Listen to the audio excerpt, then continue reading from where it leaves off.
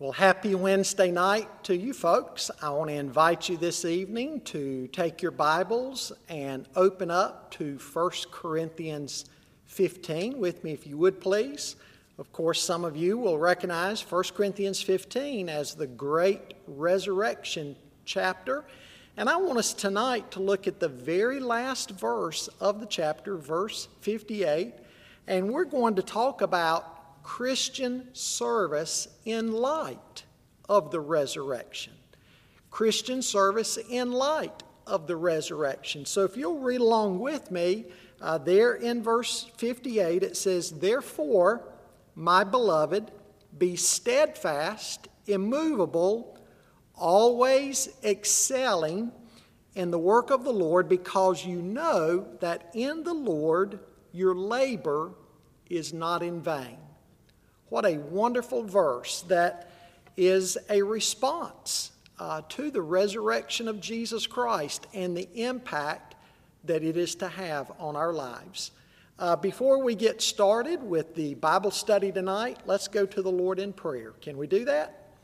Father, we want to lift up this time this evening as we look into your word, that your Holy Spirit would be our teacher, and that these words, that you would make them clear to our hearts and minds. And Lord, that you would strengthen us in our walk with you and in our service.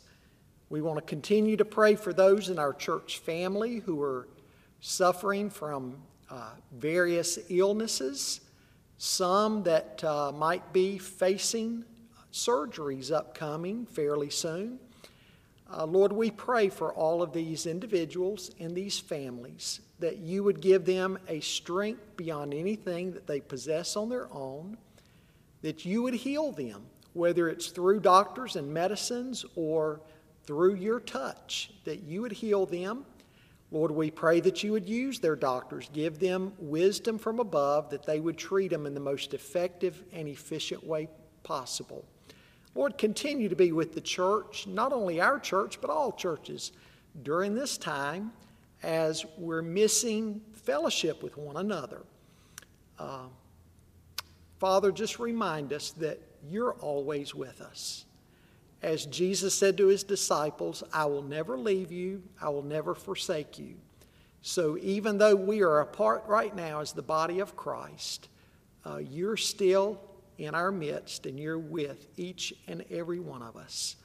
And we're so grateful for that. Now again, be with this study tonight, we pray in Jesus' name. Amen. I want to thank you for giving not only to the church during this time, but as many of you know, at this time of the year, at Easter, we collect the Annie Armstrong Easter offering for North American missions.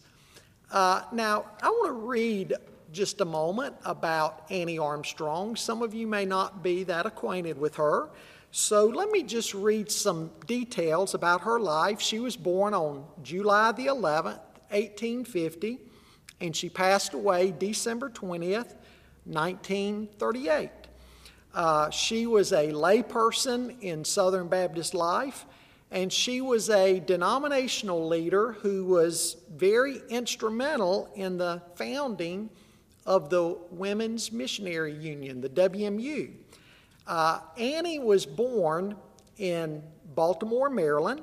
Now, I'm going somewhere with this. We're going to tie it into these verses tonight, so stay with me for a moment. She was born in Baltimore, Maryland. She also had a brother by the name of James, and she came from a long line of prominent Baptists, including her great-great-grandfather, Henry Sater, who helped establish the very first Baptist church in Maryland. At the age of 20, she accepted Christ as her Savior under the preaching of Dr. Richard Fuller. She was there at 7th Baptist Church, now the 7th Metro Church. It was there that she professes that she had a born-again experience, a conversion experience, and that she was equipped to lead a missionary life. Later, she was among 100 church members there at the Seventh Baptist Church who established the Utah Place Church, which is now the Woodbrook Baptist Church. And the church was pastored by Richard Fuller, who was the third president of the Southern Baptist Convention, and he was heavily involved in missionary activities. She worked with various Baltimore mission organizations, and they ministered to orphans, African Americans, Native Americans, Chinese American immigrants, and indigent women and families. In 1888, Annie led in the creation of the WMU, helping draft the Constitution and serving as its first executive director. Now, in her role as head of the organization, she facilitated communication between the WMU and denominational leaders, and also worked with local congregations and missionaries on the field. She was a very extensive letter writer. In 1 year alone, she wrote 18,000 personal letters. Could you imagine handwriting 18,000 letters? Now, during her tenure as head of the WMU, she refused a salary and she traveled extensively at her own expense. She was a tireless advocate for missionaries, and she would rally churches to support mission work. She personally visited missionaries all over the North American continent, and she would carry their stories back to the churches and associations and state conventions, making sure that the churches were aware of their needs. And through her efforts and the other women of the WMU, the annual Easter offering for home missions, as it was called then, was established in 1895. And then in 1934, this offering was named after her. Now, I want to ask you a question. Did Annie Armstrong waste her life? Absolutely not. No one would think that. She lived her life to the fullest for the sake of the gospel. Her life has been an inspiration to hundreds and thousands of others who have gone out across North America serving in church planting and missionary activities. And every Easter, even today, right here in our church, we collect the Annie Armstrong Easter offering for North American missions. And this offering goes to support missionaries and their families right here in North America, particularly in, of course, the United States and Canada. Well, you know, Jesus in John 13 told a story about service, the importance of serving the way Annie Armstrong did. He taught his disciples about the importance of each of us serving and being very humble in our service and dedicated to it. When we think about Christian labor, we know Christian labor and service is a normal part of the Christian life.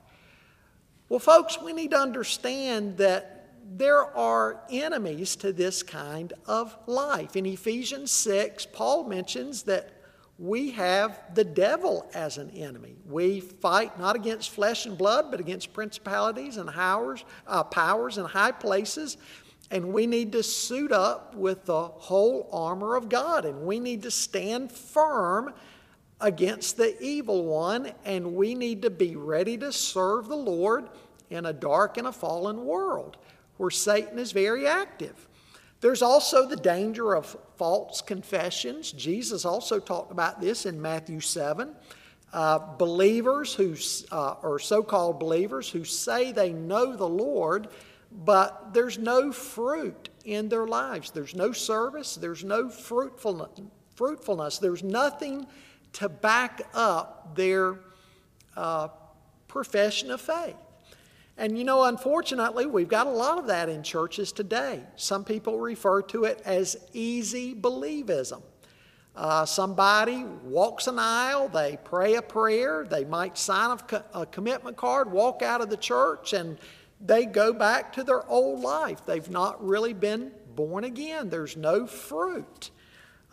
Even where true conversion does exist, we all know how easy it is for apathy and complacency to creep back into our lives. In Revelation 2, Jesus spoke of the church at Ephesus. They had lost their first love. They had become apathetic, and Jesus called them to renew the work that they did at first, renew their love for Him. But apathy is easy to creep back in. Folks, I want to point out tonight that Christianity gives us more than a hope, more than personal comfort. Now, obviously, it gives us those things, and I'm thankful for that. It gives us an everlasting hope. It gives us a ministry, it gives us a calling, it gives us a purpose. And in Matthew 28, in the Great Commission, Jesus talked to us about the Great Commission. Everywhere in the New Testament, we see that we are to live for God's purposes. Jesus said, if you put your hand to the plow and look back, you're not fit for service in the kingdom of God.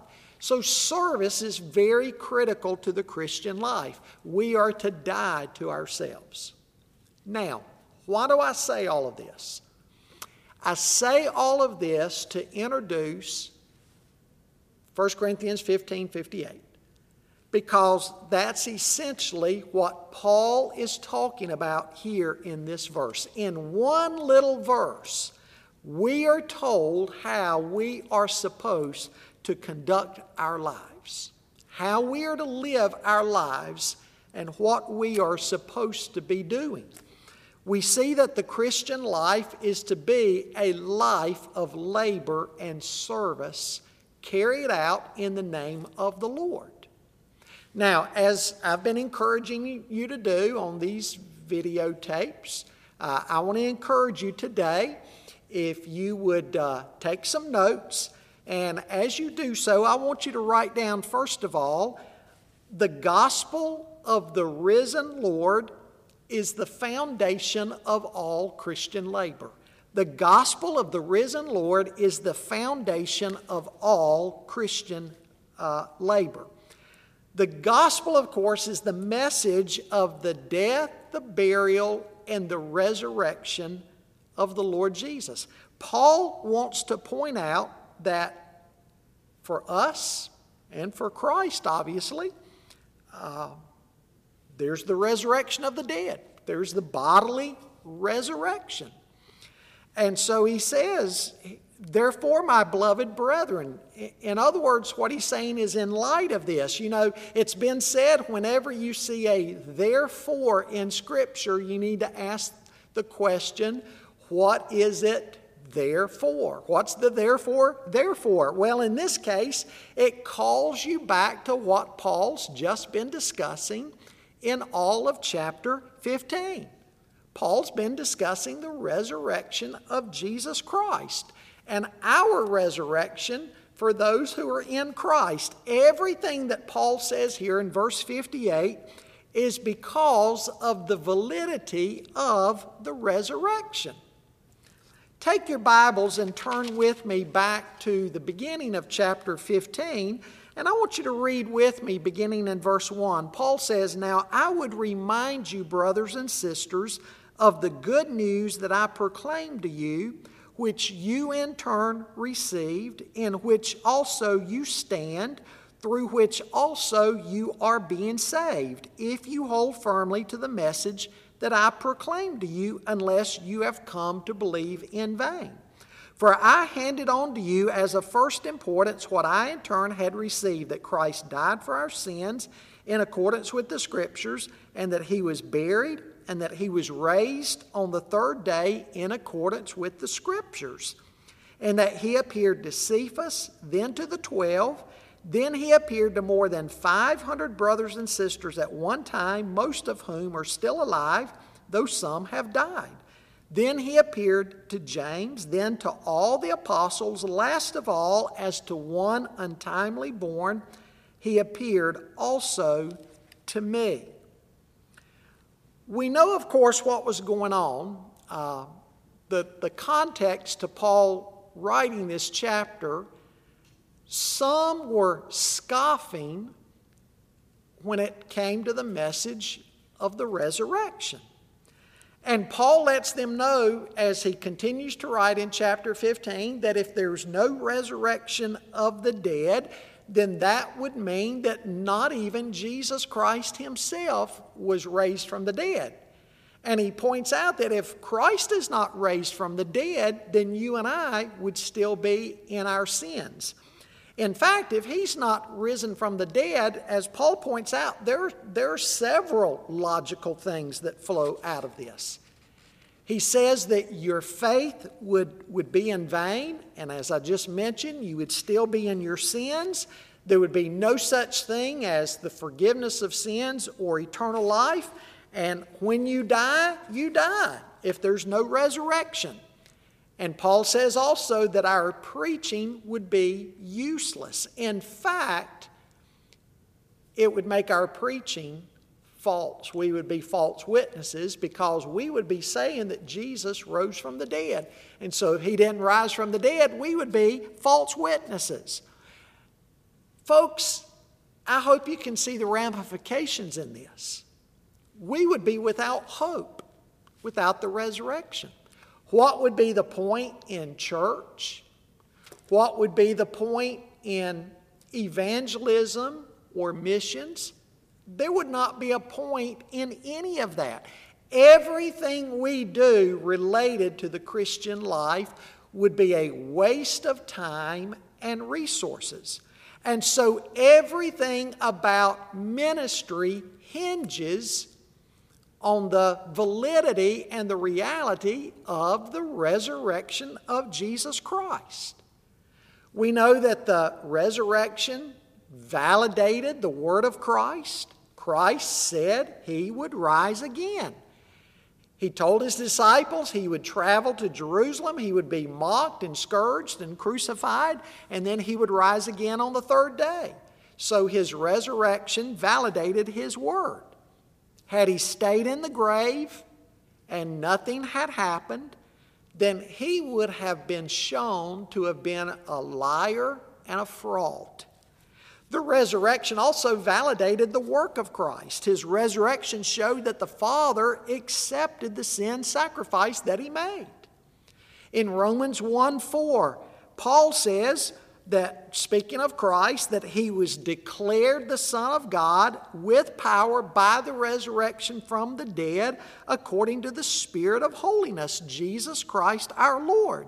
And so we have the hope even now of being with Christ if we die. Absent from the body, present with the Lord. Even before the bodily resurrection. At the moment of death, our spirit goes to be with the Lord. Like Jesus told the thief on the cross, today you will be with me in paradise.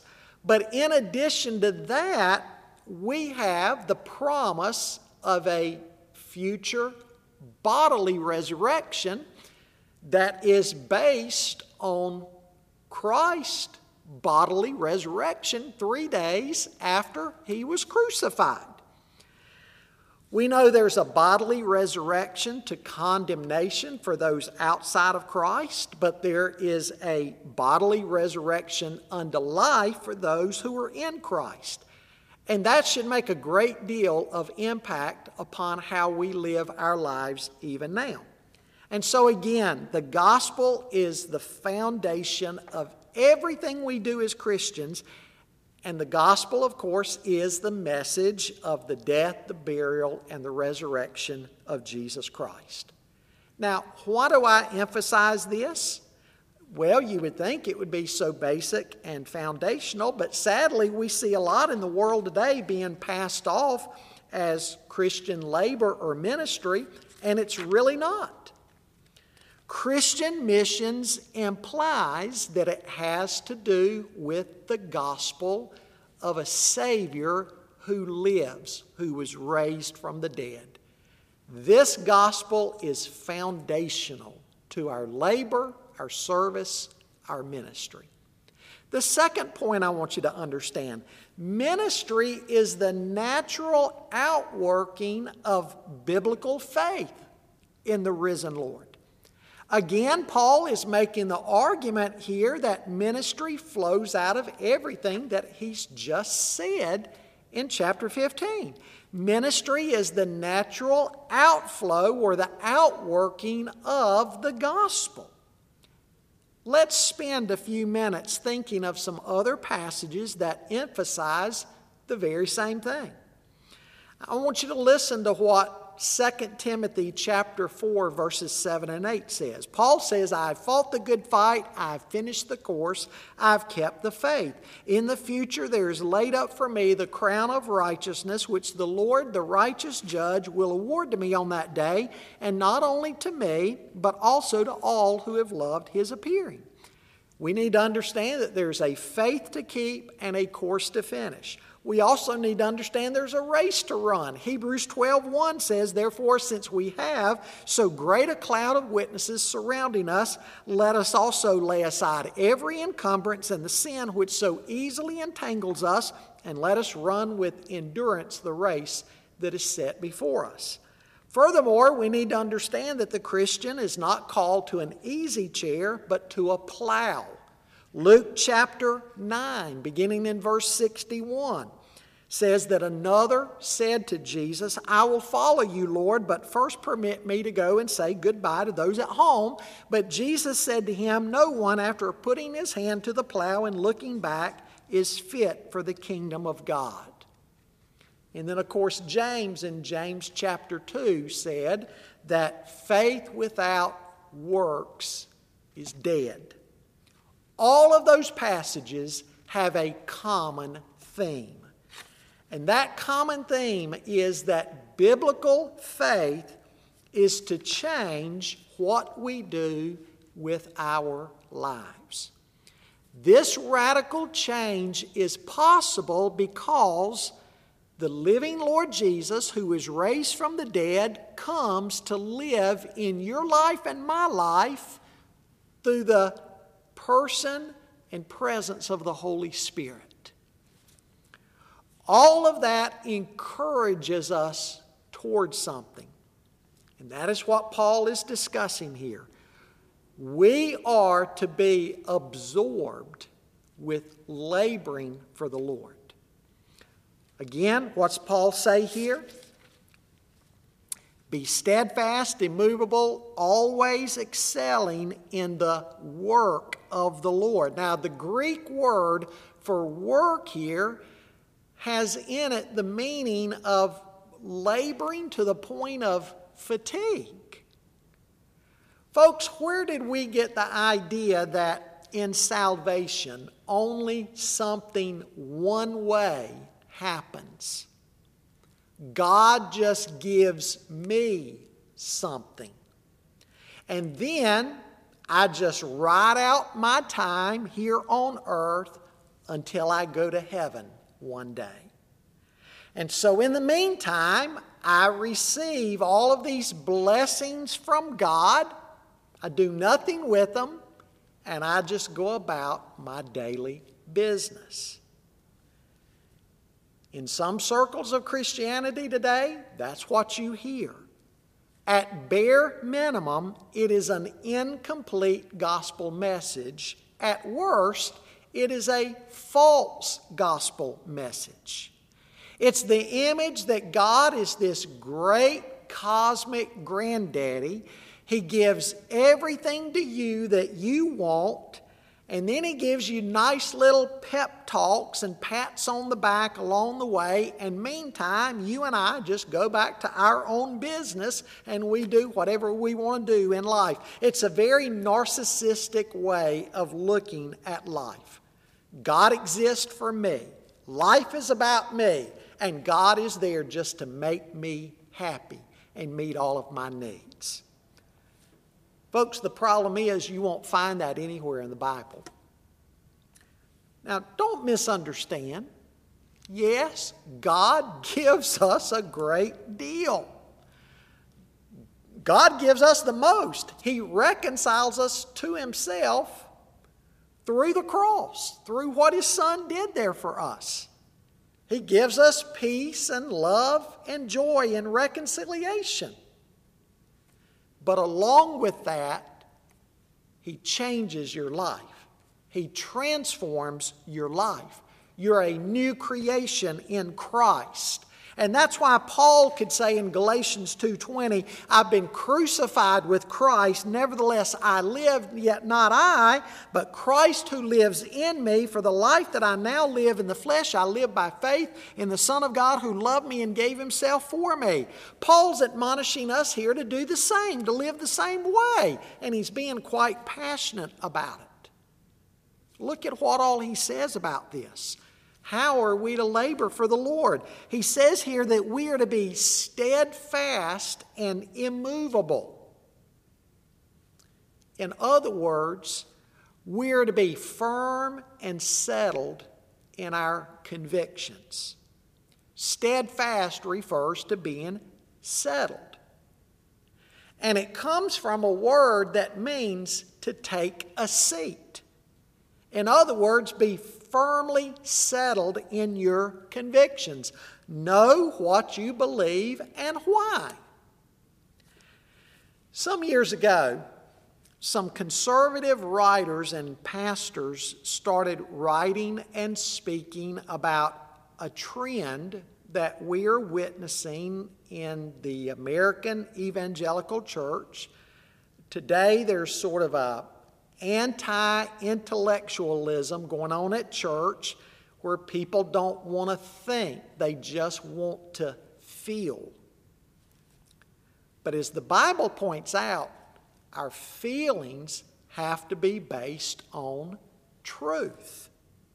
We have to be settled, steadfast, and unmoved in what we believe, in believing the truth of the gospel.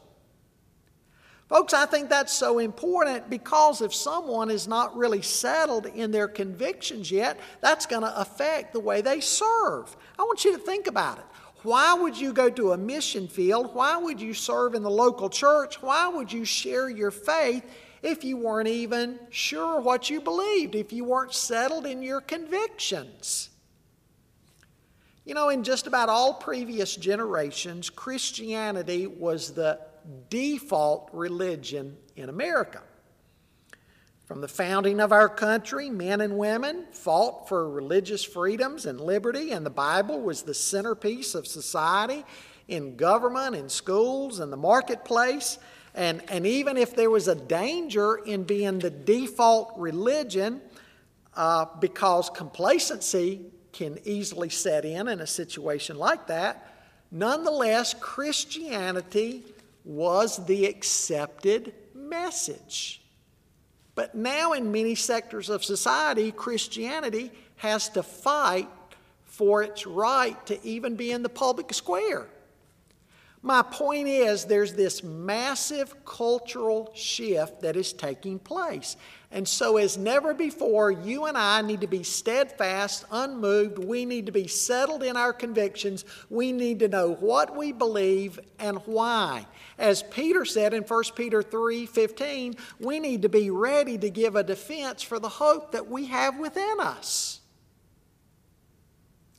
I'm so grateful for all the tools that we have today that can help us to better understand the message of the Bible and to be settled. And I hope you take advantage of this rich host of tools that we have today. Well, notice what Paul says after he says, be steadfast, immovable. He says, always abound in the work of the Lord, or always be excelling in the work of the Lord. The idea there is doing more than the basic requirements. Have you ever worked with somebody who all they cared about was just barely getting by? They used to drive me crazy in school sometimes.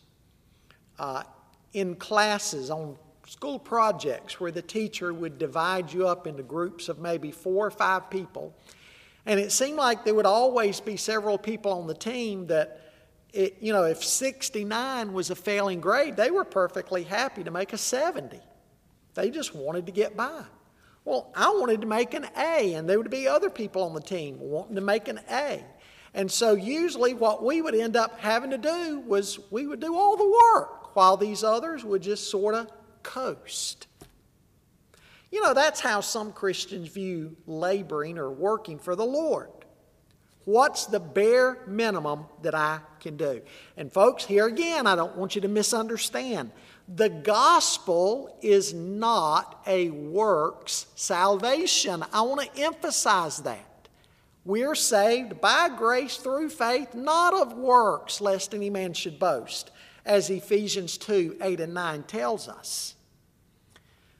But verse 10 of Ephesians 2 goes on to tell us that we are His workmanship, created in Christ Jesus for good works. The Apostle Paul, the man who wrote so much about grace, said of himself, he said, I labored more than all of the other apostles. The idea is of overflow. Because of God's grace, because of conversion that we have through God's grace, the fruit of our lives is that we are to overflow in work for the Lord. And the idea of overflow was of a river that would get outside of its banks. Like in a flood stage, it would overflow its banks. That's how we're to be in our service for the Lord. It's to be without limits. It's to be without boundaries. It's to be overflowing. We're to abound in our work for the Lord. We're to abound in prayer, in ministry, in the work of the Great Commission. It's no accident either that the Christian life is compared to the life of a farmer. Farmers work hard. They prepare the soil. They pray for good weather. They sow the seed. They fertilize. Then they harvest. What's the motivation for a farmer? He gets to see the harvest. And so Christians are to overflow in their labor for the Lord now, expecting one day to see a harvest. Third thing I want you to write down, Christian ministry and labor is not without its benefits. Paul goes on to say here, because you know that in the Lord your labor is not in vain. There's a future reward. The great promise here is that your labor in the Lord will not be in vain. I want you to think for a moment about all the things in your life or in my life that if we really took an honest assessment of them, they would be in vain. I know I've done a lot of things that have no eternal value to them whatsoever. So if I looked at them honestly, much of what I've done in life from time to time has been in vain. Think of all the money we spend, all the energy that we spend on things that don't really matter at the end of the day. But God promises us here that our labor for Him is not in vain. God remembers our labor. You remember when Mary broke that bottle of perfume or ointment on the feet of Jesus and wiped His feet with her hair? The disciples, led by Judas, complained. And we're told that Judas complained because he kept the purse and he was greedy and he was a thief. But Jesus scolded them for rebuking Mary. You remember what Jesus said? Wherever this gospel is preached in the future, what she has done will be spoken of. It will be remembered. God remembers our labor. You remember also the parable about the sheep and the goats, where Jesus said to the sheep, enter into my glory because You fed me. You looked after me. And they said, Lord, when did we do that? And he said, whenever you've done it, even for one of the least of these, my brethren, you've done it unto me. They didn't realize what they had done. But God remembered. God remembers our labor. Not only does he remember, but he rewards.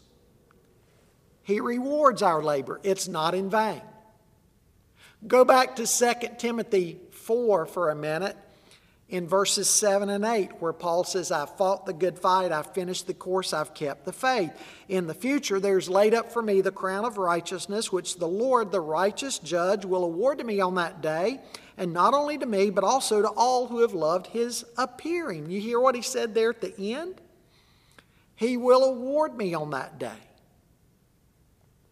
You know, the Bible speaks of crowns. There's the incorruptible crown. There's the crown of life. There's the crown of righteousness. There's the crown of glory. There's the crown of rejoicing. The different crowns that the Lord will give to us one day. What's the point that I'm making? There's a future reward. God does not forget, and he will reward our labor. You might be overlooked now, you might be underappreciated, but guess what? To the one that it really matters to, he knows. And he will reward you one day. He's faithful. Several years ago in a message, I told you a missionary story, one of my favorite missionary stories I think I've ever read, by a gentleman named Henry Morrison. Henry Morrison and his wife had been missionaries to Africa for more than 30 years. Their life's work was now complete. They had retired from being missionaries. They were coming back home. President Teddy Roosevelt happened to be on board the same ship that they were on. Roosevelt loved to hunt big game. And he had been on a safari hunt in Africa. Well, as their ship was pulling into the harbor there at New York City, there was a great crowd gathered to meet the president, to welcome the president of the United States back home. There was all kinds of fanfare and a parade and just all kinds of festivities.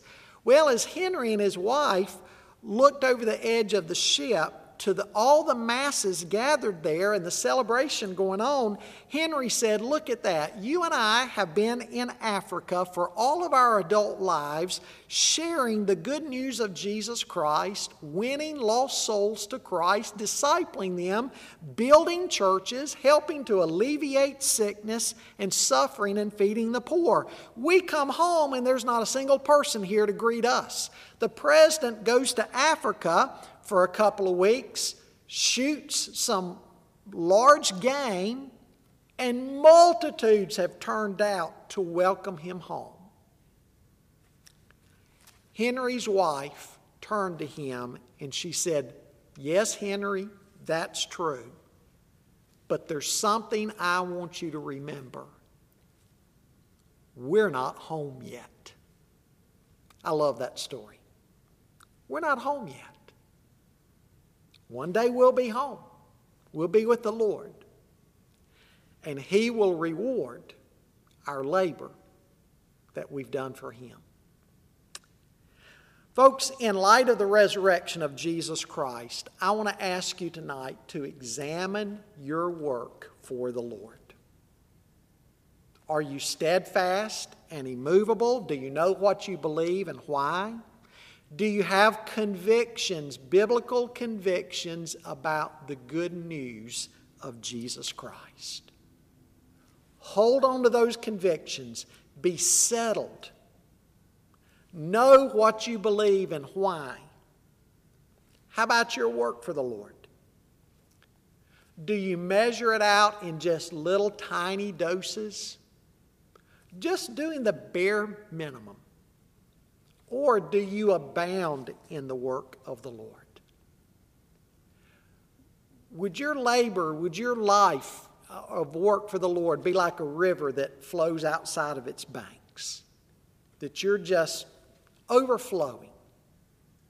Or again, is it just measured out?